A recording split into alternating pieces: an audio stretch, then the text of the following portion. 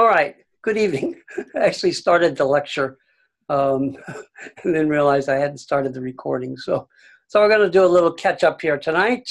And tonight we have Maxwell from somewhere in Delaware or somewhere out next to the woods joining us. And we were talking about Namu. Currently I'm writing a book called Namu and You. And I think this is very important. We say this phrase, Namu Myoho Renge Kyo, and when we speak it, and many times I suspect that we don't give any thought to what that means in our life. That Namu is not just a word that we say; it's an activity that we engage in. The word means honor, revere, respect, devote, all those kinds of things. So what do we devote our life to? What do we honor? What do we revere? What do we respect in our life?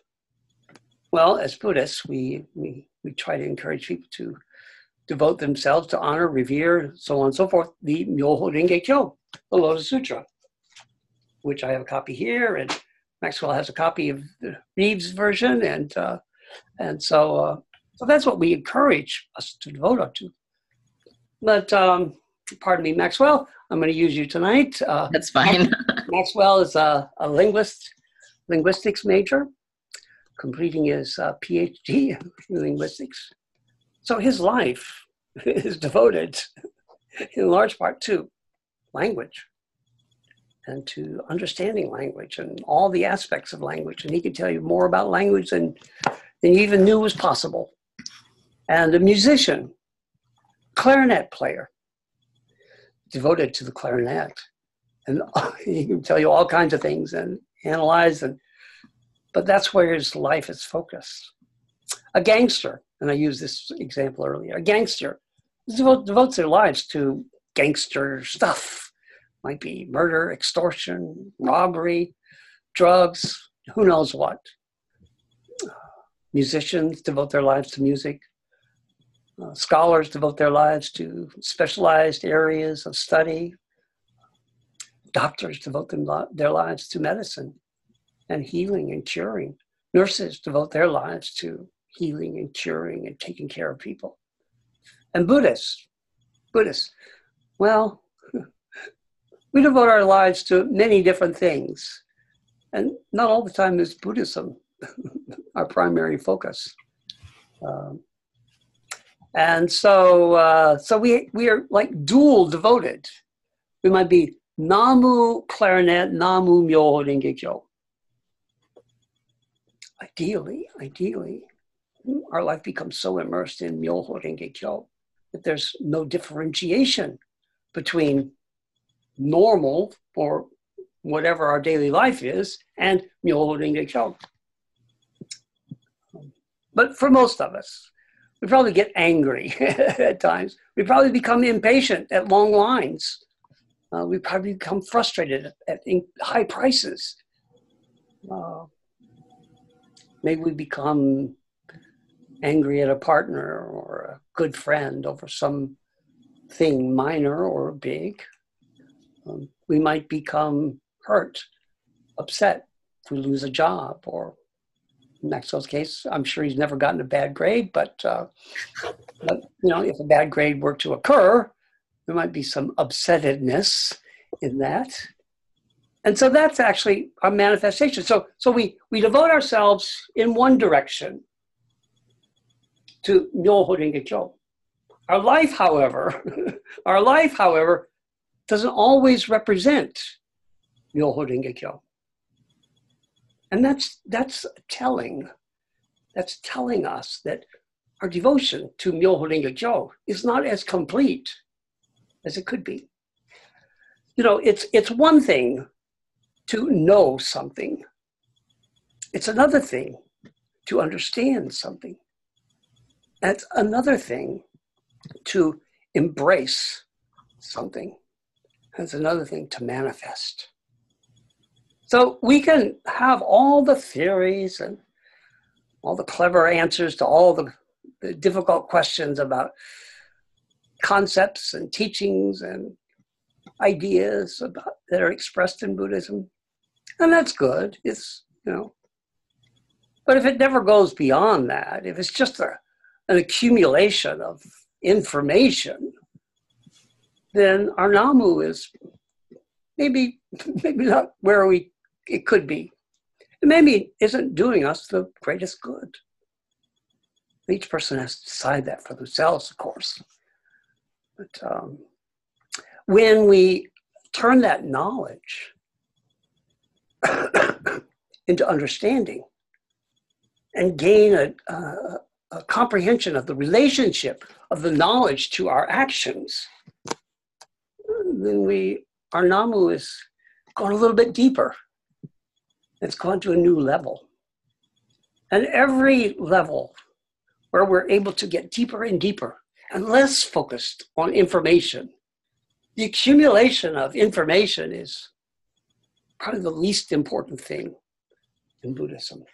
It's not bad, but if that's as far as we go, well, that's as far as we've gone. And there's so much further we can go. When we do our service, we recite, and I have to turn around here because I haven't memorized if I'm performing a service, but if I'm just doing it cold, and I don't have it memorized. So in our service, we have a portion of the service called Verses for Opening the Sutra. And in it we say, just as perfume is caught by something put nearby, so shall we be richly benefited by this sutra, even when we are not aware of it being so benefited, because infinite merits are accumulated in this sutra. So even if our Namu is shallow, the sutra rubs off on us. We get a little bit of the perfume of the Lotus Sutra. If, however, we allow ourselves to go deeper, you can sit next to perfume and you'll get some of the odor, but you take your finger and put the perfume on the back of your neck or behind your ear or on your wrist,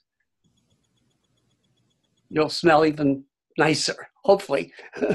Now, when I was a teenager, I'd bathe in the perfume and it would overwhelm people because when you put perfume on, you quit smelling it after a while. You quit smelling it on yourself. Other people can still smell it. And so when we're practicing the Lotus Sutra, sometimes we can, two things. We can not see our benefit, or we can ignore the lessons that we could learn because we become complacent, too familiar in a way. We say, oh, that's okay. Well, osmosis does work, even in our practice. Chanting Namu Myoho Renge Kyo mindlessly does yield benefit. Just like sitting next to a perfume bottle will make you smell nice, eventually. If you've got high body odor, you might have to sit next to that perfume bottle for a long time. And so it is with our life. We can chant Namu Myoho Renge Kyo and never give it a second thought and just accumulate volumes and volumes and hours of Odai Moku. And it will help. It will help. But when we begin to examine our life and say, wow, I sure didn't live according to the Lotus Sutra too much today. There's maybe 15 minutes when I was a good guy and 23 hours and 45 minutes when I was an asshole. Well, that's a starting point. At least you're awake now. And you can say, wow, I'd like to take that 15 minutes to 20. And I'll take some time off for sleeping.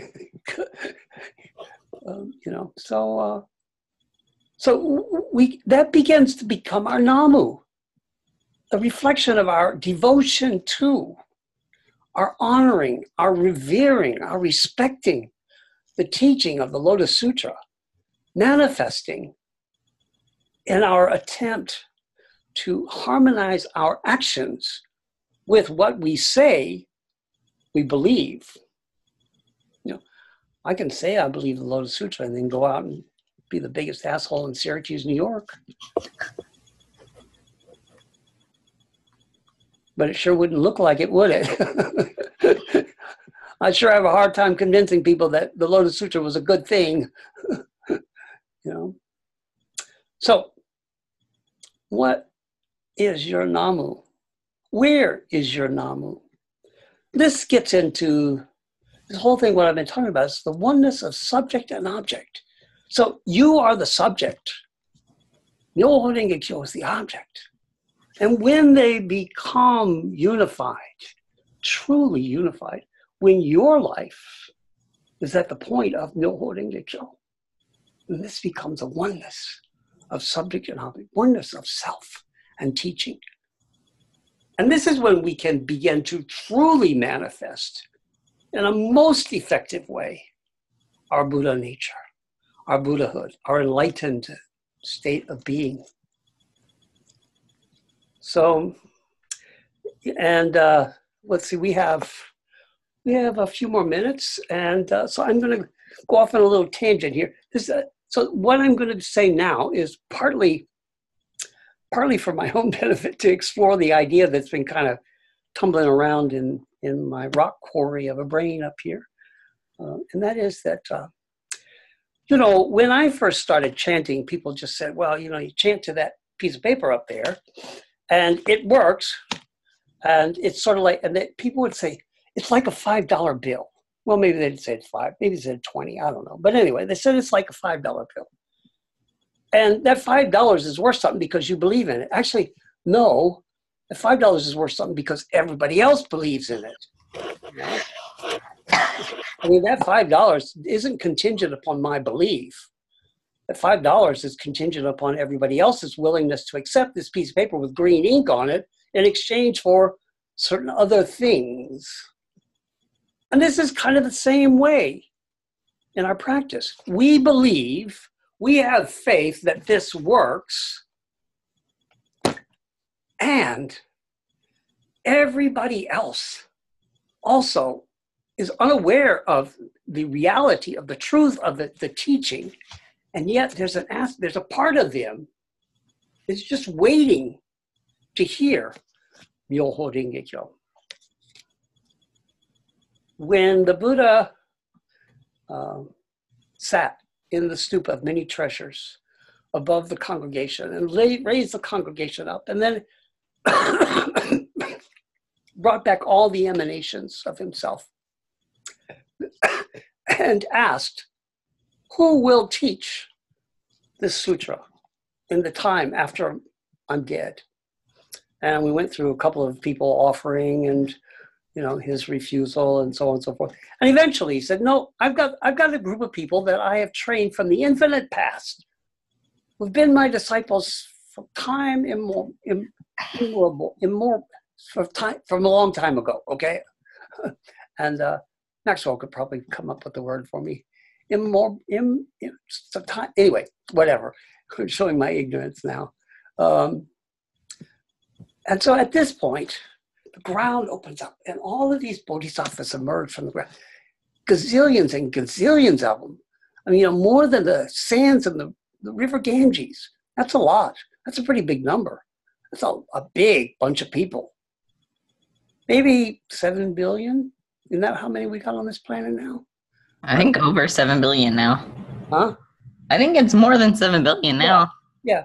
Well, we'll just use 8 billion then. Round it up a little bit or whatever. But the idea is that they're all out there. All those bodhisattvas are waiting to hear Myoho Renge Kyo, to reawaken and become aware of their past connection to the Buddha. And so we chant Namu Myoho Renge Kyo and we act like an asshole. Well, we're not going to awaken too many Buddhas with that. But we chant Namu Myoho Renge Kyo and we try really hard, you know, an hour to be a Buddha, to be a nice guy, to be compassionate, to be helpful. And that wakens that Buddha nature in those people who are witness and who are impacted by our life. You know, I'm a big proponent of saying thank you to the cashier in Walmart. I've spoken about this so many times. People are probably tired of hearing me talk about being nice to the cashier in Walmart. It's important. It really is. You know, there's a lot of hate and discontention and discord in our society. How does it change? Well, it changes if we change. And if we're waiting for somebody else to change, then it won't ever change. Or if it does, it'll pass you by. I'd rather be an agent for good change in the time that I have. And so that's why I teach. Say thank you to that cashier at Walmart. I don't care if they're grumpy as hell, but be nice to them. Say thank you. Tell them how much you appreciate the work they're doing. You know, if they weren't doing it, we wouldn't be able to be there. You know, all the people who stock the shelves, and maybe you don't like Walmart, maybe you prefer Costco or who knows what, you know, for people out on the West Coast, maybe you prefer your Fred Meyers. Everybody in Oregon and Washington has a Freddie that they go to. It's sort of like a cult thing. Anyway, so thank the person. You don't know them. You don't have to know them, but you're related to them. You're related to them because they have the same thing in you that you have in yourself, and that's Buddhahood. And connect with that Buddhahood. Will they know? Maybe not. Probably not. But for one moment, you can make their day nice. You can't erase all of their problems. You're not going to eliminate all their sufferings, but for one moment, something nice happens to them. And you know, that little thing, you know, it's like, I mean, our whole world exists because of a butterfly. Isn't that the going wisdom that just, you know, all weather is a result of one butterfly flapping their wings, and we're all just a figment of somebody's imagination, just wandering around. Okay, so whatever. But our one little thing can have a significant impact on our whole entire world. You know, Donald Trump is he's just one person. Look at the impact he's had. You know, I can't say it's favorable, but it certainly had an impact. There have been, you know, I mean, like, I liked John Kennedy. I was sad, you know, when he was shot. Was he perfect? Nah, he wasn't perfect. I'm not either. So, okay, you know. But, you know, he kind of rallied the country around at the time that we needed it. Obama. Was he perfect? No, there's lots of things he did I didn't agree with. I thought he could have been better. You know, it's like, okay, like I couldn't have done any good either. He certainly did a good job. Just one person, you know, just one person. You know, what's his name? The guy who killed the 49 people at Pulse nightclub a couple of years ago in California, in Florida. Just one person. Just one person. So, one person's important. Maybe we won't make history, but we can certainly begin to make changes. So, when you awaken the Buddha in another person, when you can, so the other person, Buddha, inside is going, bah, wow, you know? When you can do that, then more people start believing in kindness, gratitude, appreciation, all of those kinds of things that we say we're in favor of, but many times we don't practice them. But when you express gratitude to someone, it's easier for them to express gratitude to someone else. If you're hateful to a person, it makes it really hard for that other person to be grateful. And that snowballs, it just keeps going. You know, in the Lotus Sutra, they talk about the benefit of the 50th person removed. And the idea is that the first person who hears about the wonderful teaching of the Lotus Sutra gains tremendous benefit. And then they turn around and tell someone else. And that person gains tremendous benefit. And then that person turns around and says to somebody else. And that keeps going 50 times. The 50th person that hears this, so far removed from the original teaching, and yet the benefit that that 50th person receives is immeasurable. Well, think about that. If you give somebody a moment of joy, your life is replenished and theirs is nourished. And that's, I think, how we practice Namu. We devote ourselves to the Lotus Sutra. You know, so I don't know where I got off on the $5 comparison. Maxwell can say whether that worked or not and give me some feedback on it. And I'm sure people who watch the video later on will also give me some feedback. But anyway, it's part of my process of thinking out loud, writing out loud, seeing what works, seeing if I can pull it all together or not. All right. So that's pretty much, you know, I could go off on other tangents and just talk ad nauseum, but I'd rather create some space for. So, do you have any questions? I have so many questions, but I'm a very curious person. One. So. Give me one.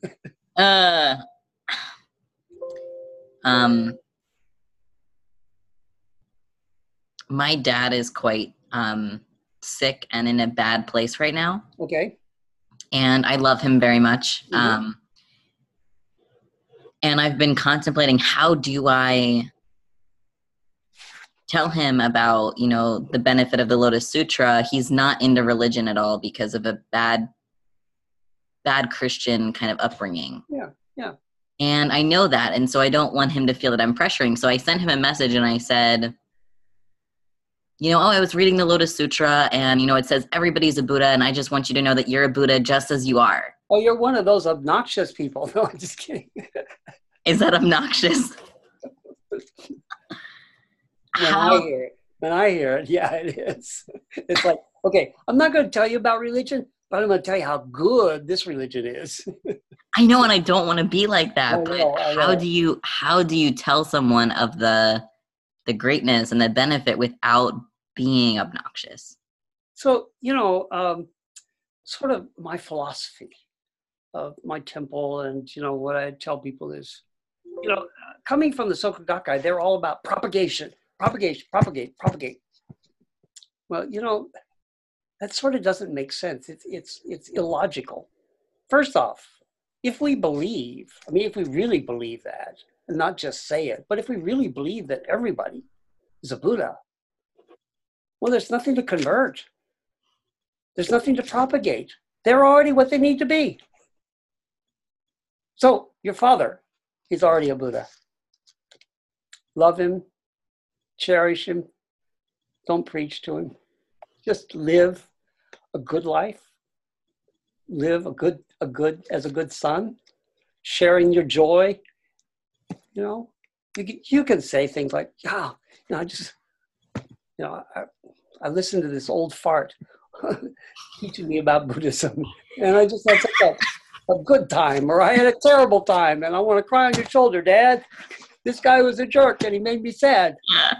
You know, or this guy was hilarious, or whatever. You know, and let him ask. Oh, yeah?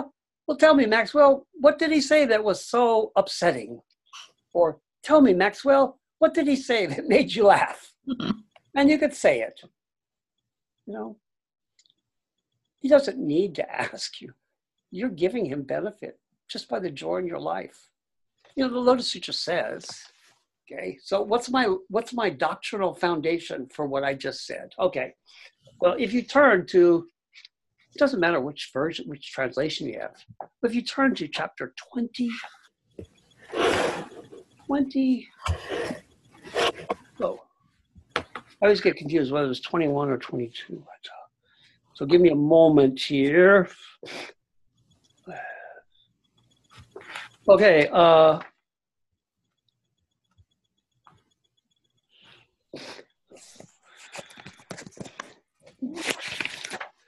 All right. Oh, I'm sorry. It's 22, chapter 22. So I'll give you a moment to get to chapter 22 in the Reed's book.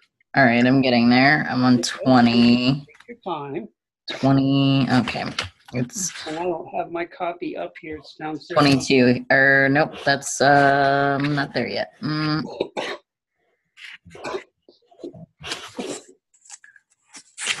All right, here we go. Okay, chapter 22. And I don't know, again, I don't have the Reed's version up here with me, so I can't tell you the words, but about, in the Marano book, it's like 1, 2, 3, the big paragraph, fourth Okay. paragraph, the first large paragraph, okay? Okay. Towards the end of that paragraph, it will say something like this. When you see anyone who does not receive this sutra by faith, you should show him some other profound teaching of mine. Teach him, benefit him, and cause him to rejoice. When you do all of this, you will be able to repay the favors given to you by the Buddha. The Buddha doesn't tell us that we have to convert everybody to the Lotus Sutra. Step by step, little by little. Awaken within joy. That's why saying thank you to the cashier at Walmart Right. Yeah. is the action of the Buddha, of Namu in chapter 22. This is how we spread Buddhism. We don't have to convert anybody. They're already Buddhists. How are you going to convert a Buddha to be a Buddha? They're already a Buddha. What we have to do, what we're instructed to do, is create the kind of environment that Buddha can manifest in that person's life. You don't know what it's going to look like. You don't know what they're going to be good at. You don't know. I always tell people, our thing is not to be like the Buddha was, but to be as the Buddha was. We can't all sit under a tree. I used to have someone that was coming to the temple. It was an air traffic control. I can guarantee you the Buddha knew nothing about air traffic control. If we had to be like the Buddha was, then we'd be all stuck under a tree and starved to death. But if our goal is to be as the Buddha was, in his own place, then you can be an enlightened air traffic controller. And Maxwell, you can be an enlightened linguist. That's what sure. is. So think about, how can you create the most fertile environment for your father's innate Buddhahood to manifest? Yeah. It's less important what teaching you give him than what kind of environment you create. My dad used, before he died, he said, I always chant when I'm getting ready to put the ball into the hole on the green. So that's the only time he'd ever chant, when he played golf and he was getting ready to. Are you serious? Yeah. That's cool. That's great. He didn't hate it. So that's good. It's just fine. Was he perfect? No. We had our moments. Sometimes I wasn't as good a son as I could possibly be. There were times when he wasn't as good a father as I wanted, but he was as good as he could be. Well, if I'm not as good a son as I can be, I'm not even making halfway to what he's already doing. Anyway, we just try to create the best, most rich, fertile environment for the other person's Buddhahood to manifest. Whether they call it Christianity or Jehovah's Witness or Seventh-day Adventist or Pentecostal or Amish or whatever, it doesn't matter. Names. There's truths in everything. No, my preference is that everybody would claim Buddhism and the Lotus Sutra. But let's face it, that's not only unrealistic, but it's unfair. Unfair. because that means everybody has to meet my standards of expectation. And who am I? I'm just one old fart. You know, why do I get to decide what should be right?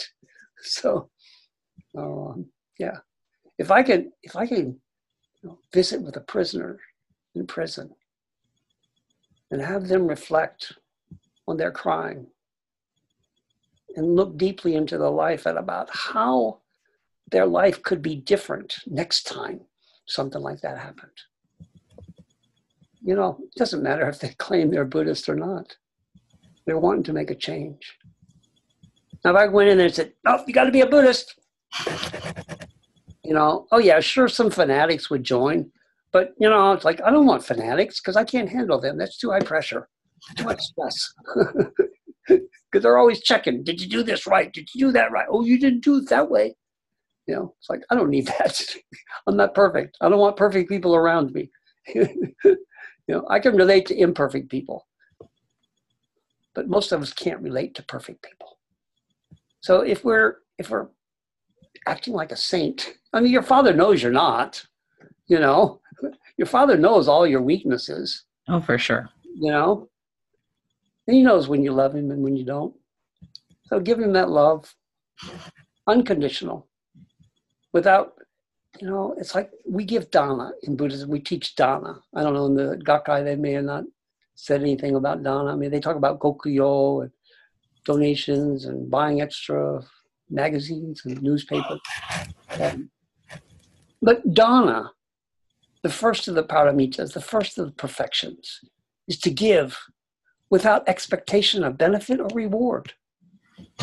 When we can give our life joyfully, without an expectation that someone will be eternally grateful for our simple kindness, and then we can approach a purity of sharing our life with someone else. Most of the time, though, people expect something. I used to do this little thing. Some people already know about this. I used to do this little thing when I worked for downtown and for Bank of America for a number of years. I would go downstairs every so often. I'd just take a break from my cubicle, go downstairs, and I'd just stand at the door and hold the door open for people. And the activity for me was to see how long I could stand there and hold the door without people saying thank you and not become angry, not become resentful because someone didn't say thank you for something that they didn't even ask for. Mm. That's a great. And, I'm weak, 15, 20 minutes. And then I'd start, in my head, I'd start saying, "You didn't say thank you. What's the matter with you?" And grateful. It's like, you see the perversion of that. It's like, so I do these crazy things to test myself and to see if it makes sense. And when we can give, if you say thank you to that cashier at Walmart and she's grumpy or he's grumpy, it's like, okay, thank you. Maybe it's just too hard right now. And me saying thank you, I don't deserve anything from them. They're already giving me something. They're giving their life to me to ring up my purchases at a store I don't like. So why should I expect them to say to give me anything just because I said thank you? I mean, they did something.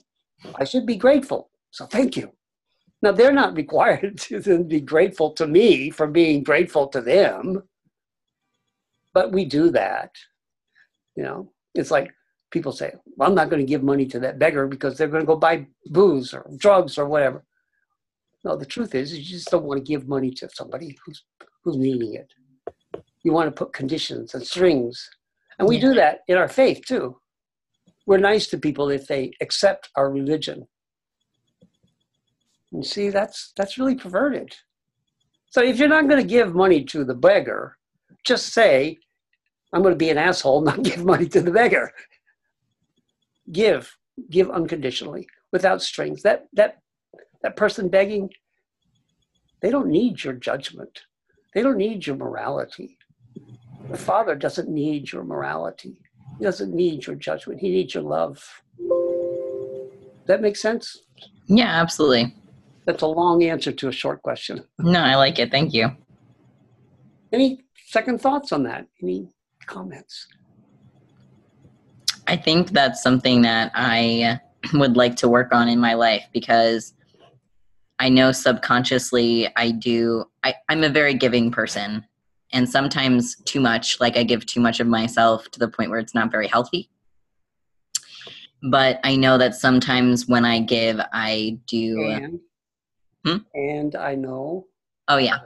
Yeah.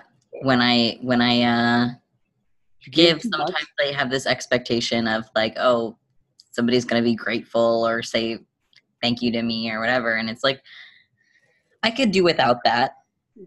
Yeah, it's hard, isn't it? Yeah. It's hard, you know.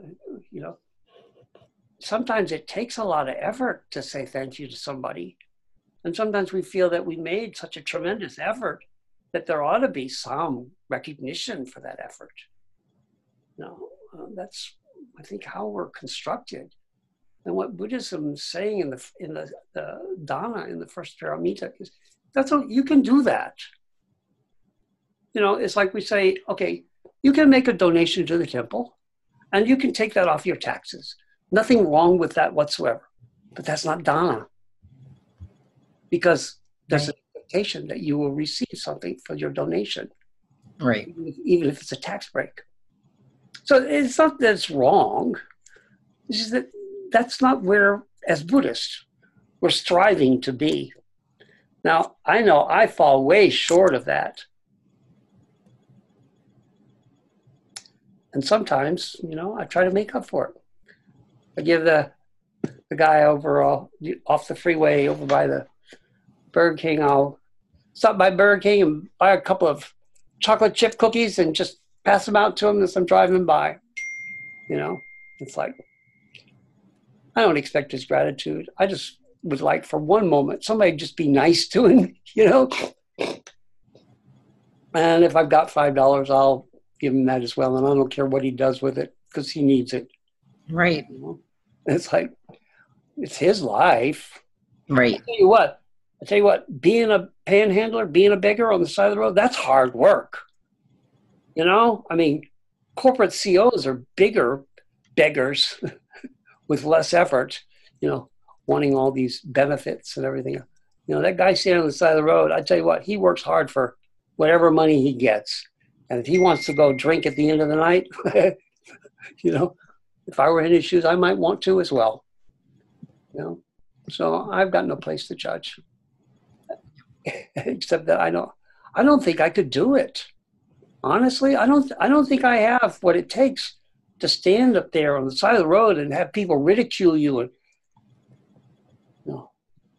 hate you for nothing. So anyway, I'm sorry. Did that come close to answering your question? Yeah, it definitely did. And I appreciate your insights a lot. Well, thank you. So let's see. We have a few minutes left before I wrap it up. So I'm going to end the recording now, and then you and I can hang out for a little bit and chant some more daimoku. So let us close by chanting together 3 times. Okay. Namu Myo Renge-kyo. Okay. Namu Myo Renge-kyo. Namu Myo Renge-kyo. Namu Myo Renge-kyo. Thank you very much. Thanks for watching the video, and I hope you got something out of it.